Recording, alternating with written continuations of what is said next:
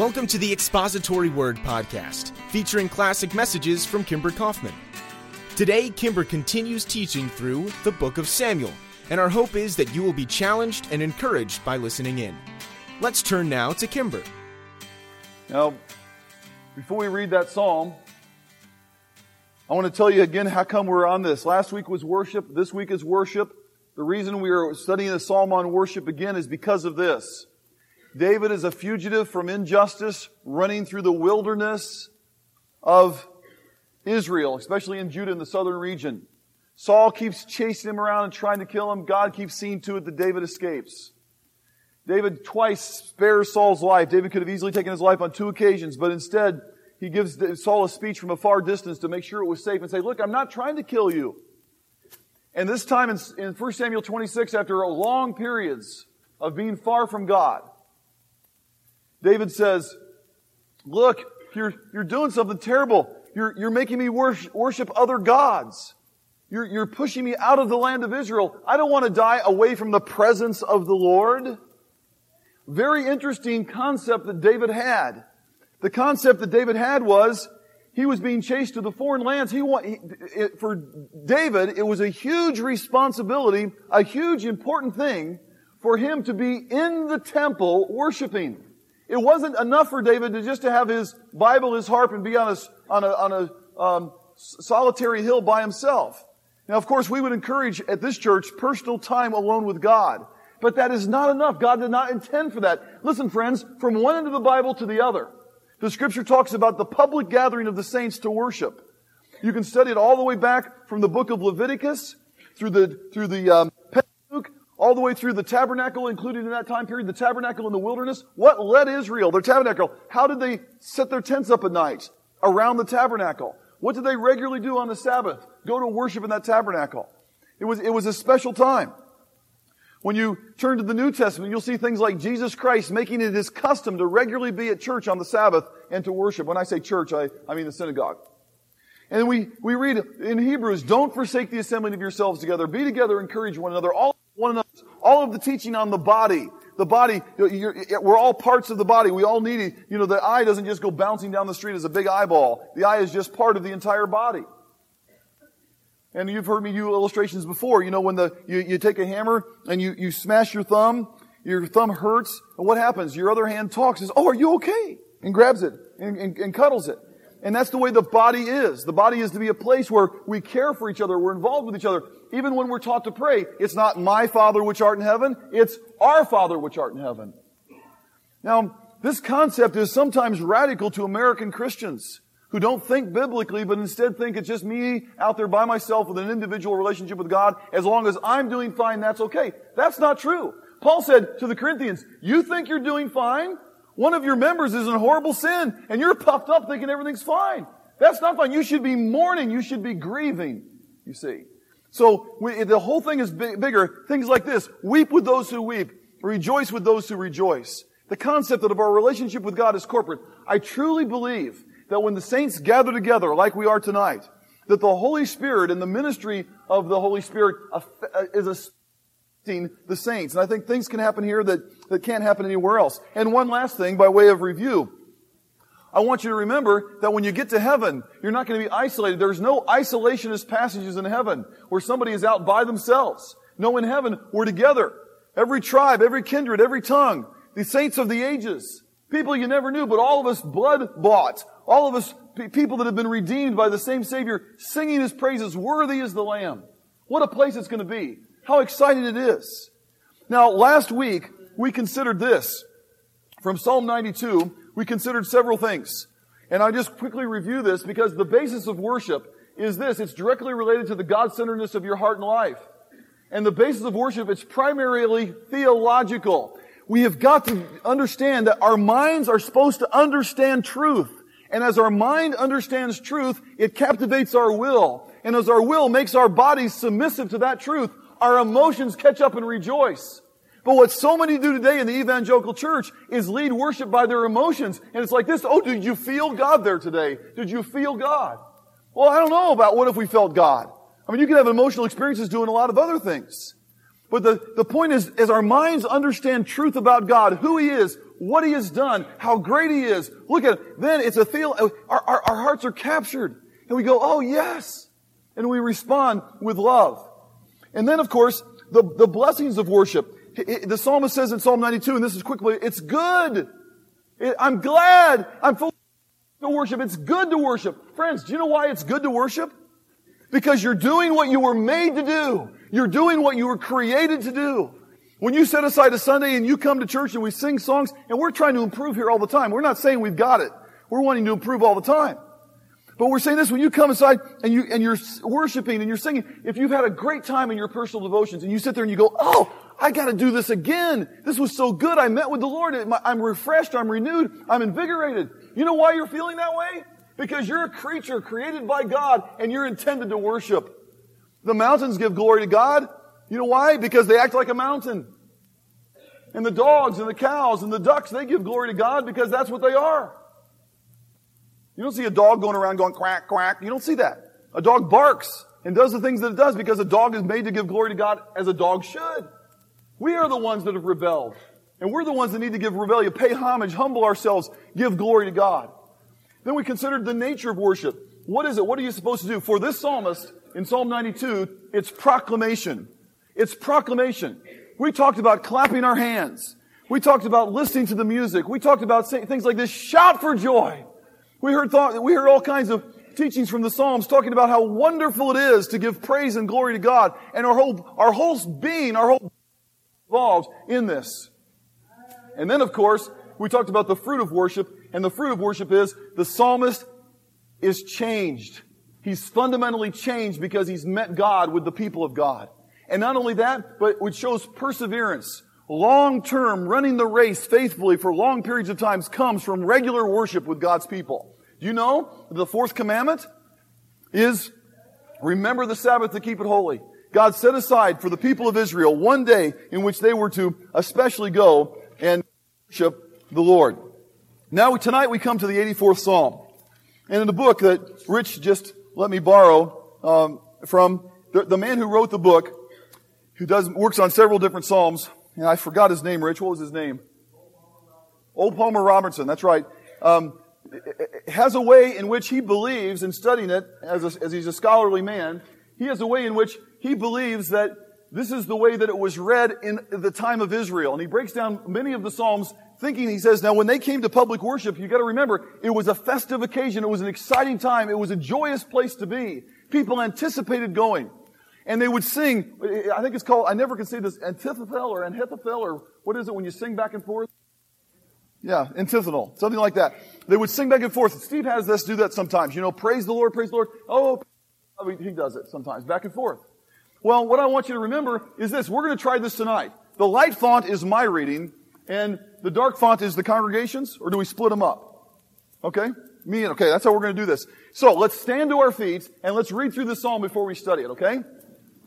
It won't take too long to study this psalm. But let's get into this worship. I tell you, I long for this one thing. If everything else in your life falls apart, one of the goals we have here, one of the long-term goals is this. You can say, I'm discouraged, I'm bummed out, I'm tired, but there's a place where I can go hear God's Word tonight. Sunday morning, Sunday night, Wednesday night. Faithfully, God's Word will be proclaimed. There's a place I can go to worship God with the saints. Now, with this, let's read it. And this is not, of course, the NIV translation. This is O. Palmer Robinson's own translation. So let's begin. And let's pretend now that we're at worship in Israel. These are the Psalms that they sang. Listen, my friends. Jesus Christ, when He went to the synagogue, actually read through this Psalm with the readers of Israel. Stop and think about that. And let's give ourselves now to this worship. Here, verse 1. You guys read the dark font. Let's read it enthusiastically before God. How lovely are your dwellings. My soul yearns, even faint. Covenant Lord of hosts. You may be seated. Think of David. Think of David. There he is wandering through the wilderness. And what is it? Now, I know if you've been here this morning, you know that I've pounded you with this about 6 times now, but I want you to think of it again. I think it's striking. There is David wandering through the wilderness, He sees Saul. He goes in and has him and Abishai take the spear and the jug of water. He goes across it to a safe distance. And he says, Abner! And Abner starts to wake up and he says, you should be killed. You're not protecting your king. And Saul says, David, is that you? And David's heart is full. Imagine the emotional moment. And what is it that comes out of David's heart? Out of the abundance of the heart, the mouth speaketh. And what is it that flows from David's heart as he speaks with Saul in front of 3,000 in the valley that night? He says, Saul, why are you doing this? Saul, you're driving me away from public worship. This is what he's saying. You're not allowing me to go. I have to go worship in Moab. I have to go worship the God of the Philistines. I'm not going to do that. We know that David wouldn't have done that. But he says, you're pushing me out. I don't want to do that. Come on. I don't want to die away from the presence of the Lord. David certainly had personal devotions. David wrote many of the Psalms, I'm sure, in solitude. But that wasn't good enough. David longed. His heart longed for. In fact, stay right where you are, but listen to what he says during this same time. He writes the 63rd Psalm and he says this, Oh God, you're my God. Earnestly I seek you. My soul thirsts for you. My body longs for you in a dry and weary land where there is no water. I have seen you in the sanctuary. I have seen you in the sanctuary. See? He hadn't been there for a while. I have seen you in the sanctuary and beheld your power and your glory. Your love is better than life. Oh, to be with the saints and to sing praises to God and to listen to the scriptures read and to hear how transforming it is. So my friends, I say then in regards to this ideas from the Psalm 84, Psalm 84 is a yearning for public worship. Now this is not by David, but this is the sons of Korah, but it's a yearning for public worship. And I want you to listen carefully because friends, we all have a God-shaped vacuum in our hearts that longs to be filled. One thing I said last week is, it was pointed out to me by somebody, I can't remember who told me, but the reason money cannot satisfy is we have bought into this program in America that things less valuable than us can satisfy us. And so we buy cars and toys and this and that, and we somehow think, I'll be satisfied now. But you cannot be satisfied with something less valuable than yourself. We can only be satisfied with God. It was Augustine who said 1,500 years ago, our hearts are restless until they rest in Thee. And the writer of this psalm is yearning for God in public worship. He wants to be there and have the experience of God meeting him. Now the church is put down today, and people make fun of it. And people say, oh, there's a bunch of hypocrites in the church. And people say, oh, the church failed here and the church failed there. I know it. We'll fail you in many ways. There's many ways in which the church could fail. People say, that's not a friendly church. And I think you're right. I'm not going to defend the church. I think there's things like that are true. And so you can make all kinds of pot shots at the church. However, Jesus Christ said, I will build my church, and the gates of hell shall not prevail against it. And so God's there in the church, and God has the church being this, an assembly of called out people that gather together for a specific purpose. And one of the great things that we have lost is worship. Coming before God, showing ourselves to be needy, asking Him to meet with us in a special way. You see, those who are truly God's people have an unquenchable thirst to be in God's house. Those that are truly regenerate. Wiersbe said, let's just face it. 80% of the evangelical church in America is lost. That's what he said. One of the tests that you can know as to whether or not you're a Christian is this. Is there a yearning? Is there a longing to be with the saints? Is there a hunger to be with God publicly and to be with the saints? Don't say that you love God if you don't love His people. Don't say that. You can't. You're a liar. You're deceiving yourself. And so, my friends, there needs to be this sense of we're going to meet God. This psalmist, the sons of Korah, which the way I understand it is the sons of the bald. That's what it means. Sons of Korah. I thought you'd get a little more out of that than you did. But anyway, the psalmist understands that God blesses all those who come to fellowship in His house. This was David's concern. Now, old Palmer Robinson makes this statement. Listen, when you assemble with God's people and sing to His glory, when you present your prayers and your offerings in Jesus' name, when you confess your sin and claim God's forgiveness that comes through Christ's atoning work, when you hear the reading of the Word of God and have it applied to your life by a minister of the gospel duly called and ordained, when you celebrate the sacraments of baptism and the Lord's Supper as a concrete way of being confirmed in the blessings of the covenant, you are receiving God's richest blessings that invariably will have significant effects on your whole life, For all these reasons and more, you should long to come to God's house. And so tonight, I'd like us to consider, as we break down this psalm and work through it, several things. First off, I want you to notice the blessing of being in public worship. The first 4 verses. In particular, actual worship. Now, it won't take long for us to go through here, but focus now on Psalm 84 and look at what the psalmist is saying.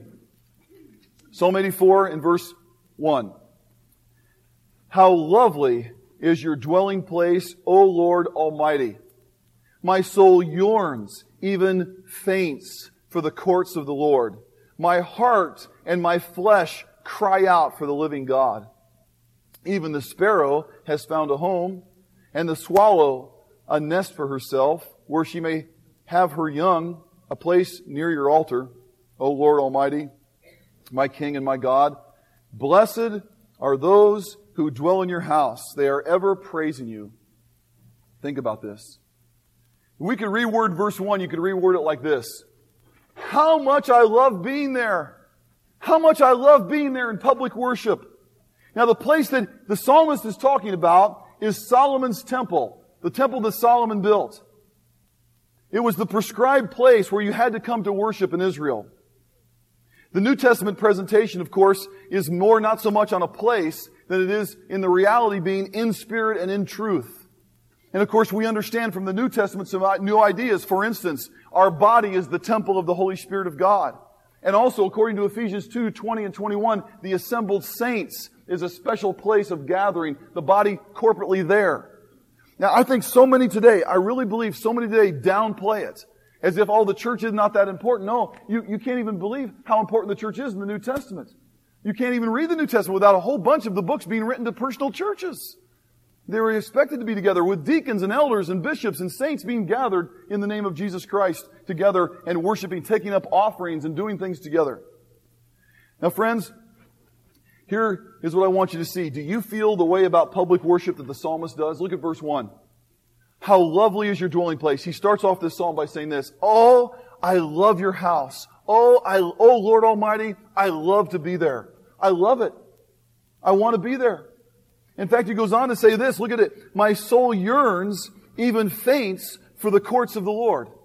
My heart and my flesh cry out for the living God. Now, please get what he says. My soul yearns for, longs for. You know what? This is a very interesting word. It's a word that's translated yearning. It's a word translated in Psalm 17:12 as a lion is greedy for prey. So as a lion is greedy for prey, so this psalmist is greedy, you might say, or hungering for worship. It's also a word used in Genesis 31:30 of homesickness. It's as if you're homesick. The psalmist is saying this, oh, how I wish I could be there. Oh, I hate the thought of missing. Oh, how bad I want to be there with the saints to worship God. I love it. And he says, my soul longs for it. And get this, he says, my soul yearns for it, even faints. The soul being the innermost part, the nephesh, the part of us that God has made. And he says this, I long to be there. I faint. Listen to this. The word faint means to be completely spent. To be consumed. And the psalmist is saying, I am consumed with desire. It's just captivating me. I want to be at God's house worshiping so badly. But friends, do you feel this way about worship? You see, here's what's exciting. You come to worship, and I know it. I especially pray on Wednesday nights. The people come in on Wednesday nights, and we teach. We're right now going through the book of Haggai, and you look discouraged and tired, and it's hard, and maybe you're waiting for your kids to get out, and I know you're here. And so I try to be a special pastor on that night and really try to encourage you because I know you're down. But you Sunday nights, Sunday mornings, you come to church, and sometimes you've been up playing games with your kids until late at night, or whatever it is, and you're a little bit tired, and you come in, and you go through the service, and sometimes I see people nodding off a little bit. You know, I know it's hard, and I've been there before. Taking cold medicine or something before you come, and it's very hard, or you're just especially tired. Or a boring sermon. Let's just get to the point. It was a boring sermon. All right? This psalmist has got, as he's writing this psalm, and as he's contemplating public worship, he has got his soul, his heart, his mind, his body working together as one. And this psalmist says this, oh, I am there. I want to be there. Oh, I love it. I long for it. I'm consumed with it. I lust after it. I want to be there worshiping God. And it's not going to be a problem to pay attention. And it's not going to be a problem to stay focused. I'm there to hear from God. That's what he says. Friends, maybe that's a lesson for us that we need to prepare for public worship. So you come in mentally, spiritually, and physically prepared. You come in saying, I'm ready to worship today. I can't wait to be there. Now, if you had a terrible time with the kids and you were up late, somebody was sick or whatever, still come and say, don't say, I'm not going to come, Pastor. Don't come unless I'm totally prepared. I know it's not always practical. But I am saying this, come prepared. Come thinking, I'm going to meet God. I want to meet Him. He's going to be there. Our whole being is together going to worship Him. My soul yearns, look at, even faints for the course, Lord. My heart and my flesh cry out for the living God. Boy, what an exciting time it was for this psalmist to go to church. Verse 3 is a little hard to understand, but let's look at it. He basically, I think the verse is talking about the sparrow found in your home and the swallow a nest for herself near the altar. I think he means this. When you really come home to worship, you're doing what you were meant to do. For instance, the mother sparrow searches for a place to put her nest. And the swallow does the same thing to build a home. And that's because they're birds. They're made to do that. It's natural. It's an instinct. And what he's saying is this. There's a place of peace that his soul yearns for. It's a place of encouragement. It's a place that is there when the saints come together for worship. It's doing what's best. It's the highest call in life. It's what you're really supposed to do, to give glory to God with all of your heart and soul. And then notice verse 4. He says this, consider yourself greatly blessed when you're doing this. This is what David missed so much. He missed out on the blessings, the joyfulness, the excitement of being there. And I know that you got all different kinds of churches and all different kinds of particular views of music, and there's all kinds of questions. Well, what's this and what's that? And I know all those are hard and maybe need to be culturally understood. But however you come, whatever style music, whatever it is, when you go to the church that you go to, you know what? You need to come totally ready to hear from God, that God's going to speak through the Scriptures and through the church to you. Listen to this. Just stay where you are and relax and listen to this. The psalmist, sons of Korah, makes this comment. Same as the Psalm 84. He makes this comment about worship. Listen. As the deer pants for the streams of water, so my soul pants for you, O God. My soul thirsts for God, for the living God. When can I go and meet God? Now everybody, listen here. This is so important. The psalmist is saying, when can I go and meet God? I want to go meet God. We all think, when you read Psalm 42, which is what I'm reading from, you all think, well, why doesn't he go have personal devotions? Because he's not talking about personal devotions. He's talking about public worship in Psalm 42. How do we know that?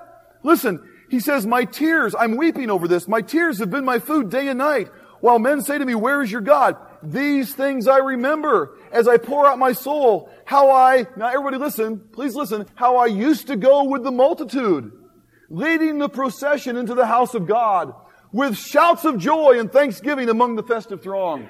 Well, you come in some early, some late, you sit around talking, hey Fred, how's it been going? Oh, good, what you been doing? How's business? Fine, good. But you know how you came to the temple? You came into the temple, you came marching in with shouts of joy and festive songs. Praise God with all our heart, soul, and mind. Praise Him. Shouts of joy. Let's clap our hands to give glory to God. There was a sense of going there. We're going to meet God. There was nothing casual about it. It was a time of coming to meet God with everything in us. And this psalmist goes this, oh, I want to meet God. When am I going to get to go back to church? That's what he's saying here. When am I going to get to go back to the synagogue? When am I going to get to go and meet with God? He says, my tears have been my food all day long. Why? Because I remember how I used to go with the multitude, leading the procession into the house of God, shouts of joy and thanksgiving among the festive throng. Let me ask you something. As a festive throng, does that sort of indicate the kind of attitude we should have as we come? Shouts of joy and excitement? You see, this is what worship was like. The same thing in Psalm 63, the same thing in Psalm 73. The psalmist is completely transformed as he goes to worship and is there. God has intended for the public reading of Scripture, the public proclamation of His Word, the singing of songs to change our lives. It's actual worship. Now, are you ready for this next point? This is a shocker. Hang on. Hang on to this one. Because the next part of this psalm, point one is the blessing of being in public worship, but watch this. The blessing of traveling to public worship. Verses 5 through 7 is anticipation of worship. Now, let's read verses 5 through 7 of Psalm 84. Look what he says. Blessed are those whose strength is in you, who have set their hearts on pilgrimage. Are you watching? They set their hearts on pilgrimage. Verse 6.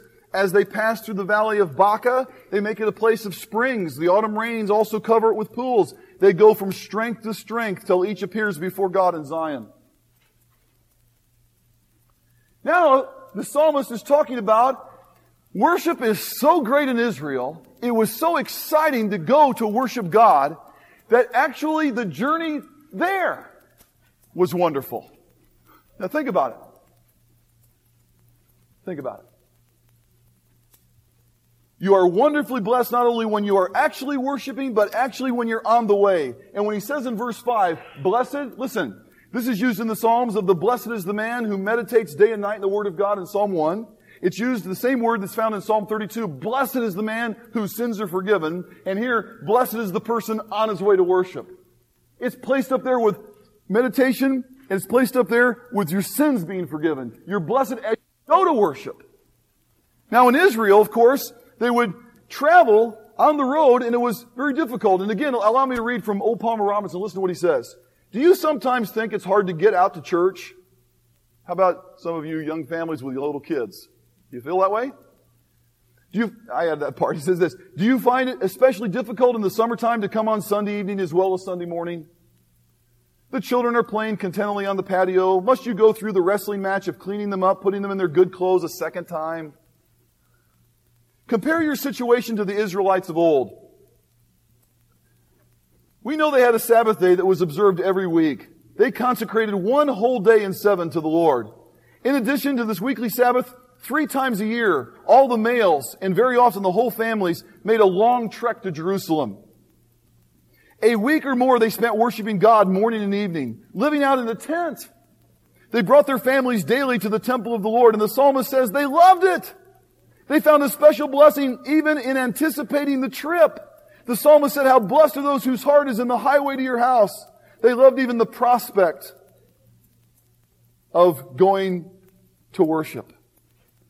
Verse 5 is, blessed are those who are setting their hearts on the pilgrimage. Even those that are thinking, all right, guess what? Next week, it's the Festival of Lights. Or it's the Feast of, what would it be, the booths. You go into the booths, we're going to camp out in Jerusalem. We're going to camp all around the temple. We're going to be there all week camping out. It's going to be great. We're going to go worship God. Dad's going to be in there every day doing different things. It's going to be fantastic. Look at verse 6. Look what he says, everybody. This is great. As they pass through the valley of Baca, they'll make it a place of springs. Listen, life's sorrows are relieved when a man journeys towards God's house. Life's sorrows are relieved. In Israel, to put this in the right context, you're working hard. You're plowing the field by the sweat of your brow. You're watching out for Philistines. You're going through all of that. And as you're there, okay, next week we're going to go on, it's basically a family vacation. We're all going together to go worship God. And you know what? It made your sorrows go away. The valley of Baca is a valley of tears. And the valley of tears gets made into a place of springs. What would be a place of springs to people living in a desert country? A place of refreshment. And the autumn rains cover it with pools. What would that be? There'd be a sense of the freshness of blessing. Rain was considered not like we look at it as we can't go outside and play. Rain was a blessing to have. Oh, okay. The valley of tears gets turned into a place of joy. Life's pleasures are changed. There's a refreshment. Just starting out changes everything. Again, I'd like to refer to the 73rd Psalm. The psalmist is bitter. He's downhearted. He's broken up. He's wanting to give up. He says, it's not even worth going to worship anymore. I might as well give up. He says, until I went into the sanctuary of God. And then everything changed. He went in that day and heard a sermon on hell, and everything changed for the psalmist in Psalm 73.